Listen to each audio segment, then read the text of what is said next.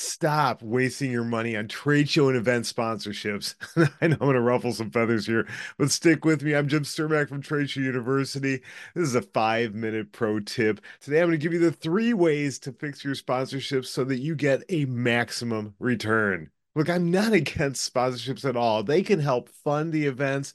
It can be a tremendous investment for the right company if you're doing the right things.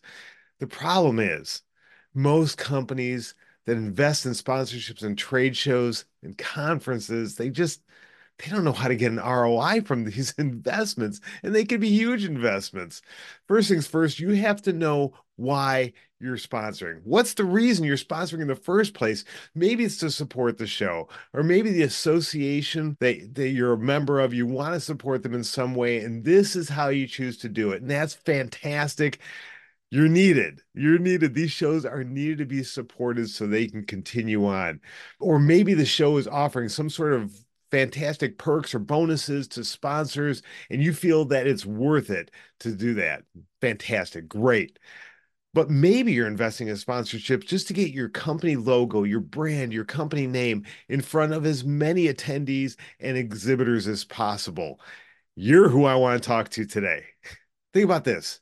Sponsoring something like a lanyard or a tote bag definitely gets everyone looking at your logo. I mean, look, I got a ton of them back here. Some people are crazy enough to hold on to these things for years. But ask yourself, have you ever bought from a company or even changed your perception of a company because you saw their logo on a lanyard or on a backpack or a disposable water bottle or any of the number of products that companies sponsor?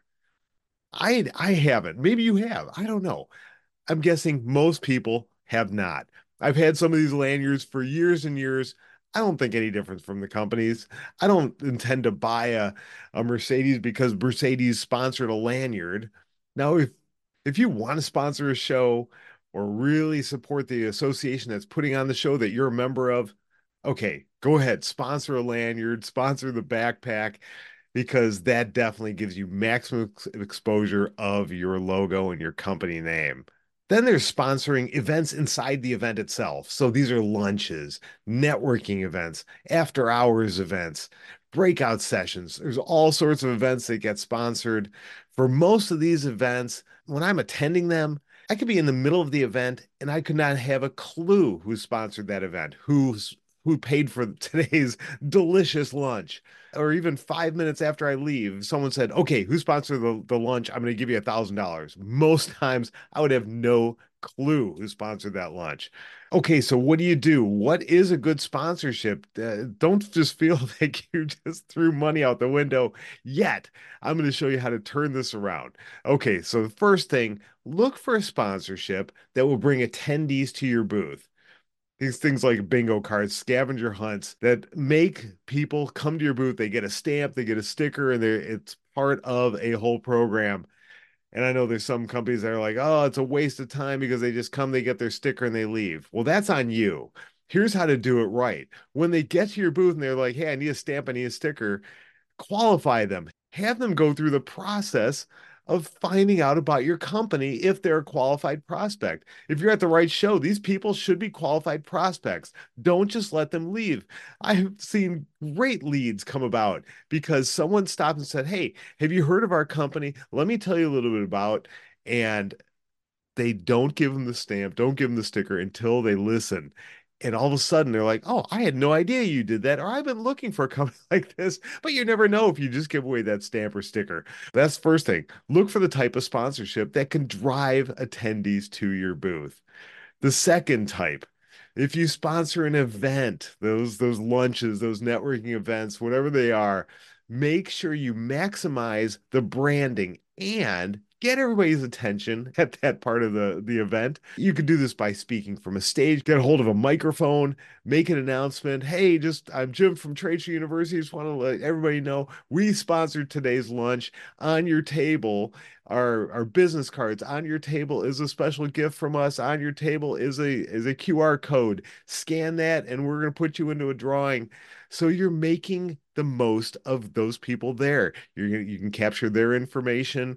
You're going to let them know, hey, we sponsored. So now they're thinking, oh, thank you. Thank you for sponsoring this lunch. I appreciate that. So make the most of that event, or have your team of people going around and mingling and continuing to brand and network and maybe giving out things while they're there at the event. Don't just waste money by putting your sign up when people walk in that says our lunch was sponsored by ABC Company, and then that's the only time they even know that you sponsor that event. So if you're sponsoring an event with an event, make the most of that time. The third thing, if you do want to sponsor a product, the lanyard, the tote bag, the disposable water bottle, put a message with it that says, bring this product to our booth for a free gift. And then you're driving people to your booth. So it's not just the logo. Plus, you get the bonus of them wearing the logo everywhere they go.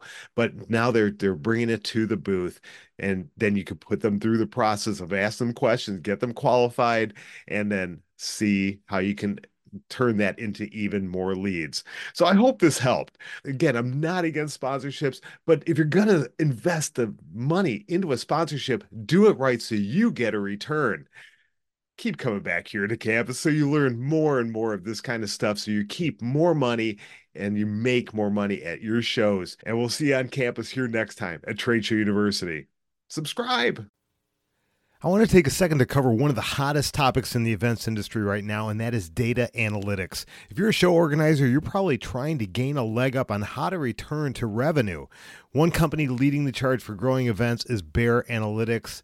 With their cutting-edge platform called Bear IQ, it easily aggregates, cleans, and measures event performance, showing you exactly where to focus your marketing, sales, and education team's energy. The best part, it's powered by the data you're already collecting. It means you could use their predictive tools to grow audience, increase exhibitor and sponsor sales, and easily measure engagement across your education and certification programs.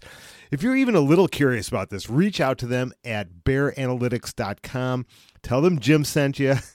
Mention code TSU to unlock a free post-event report.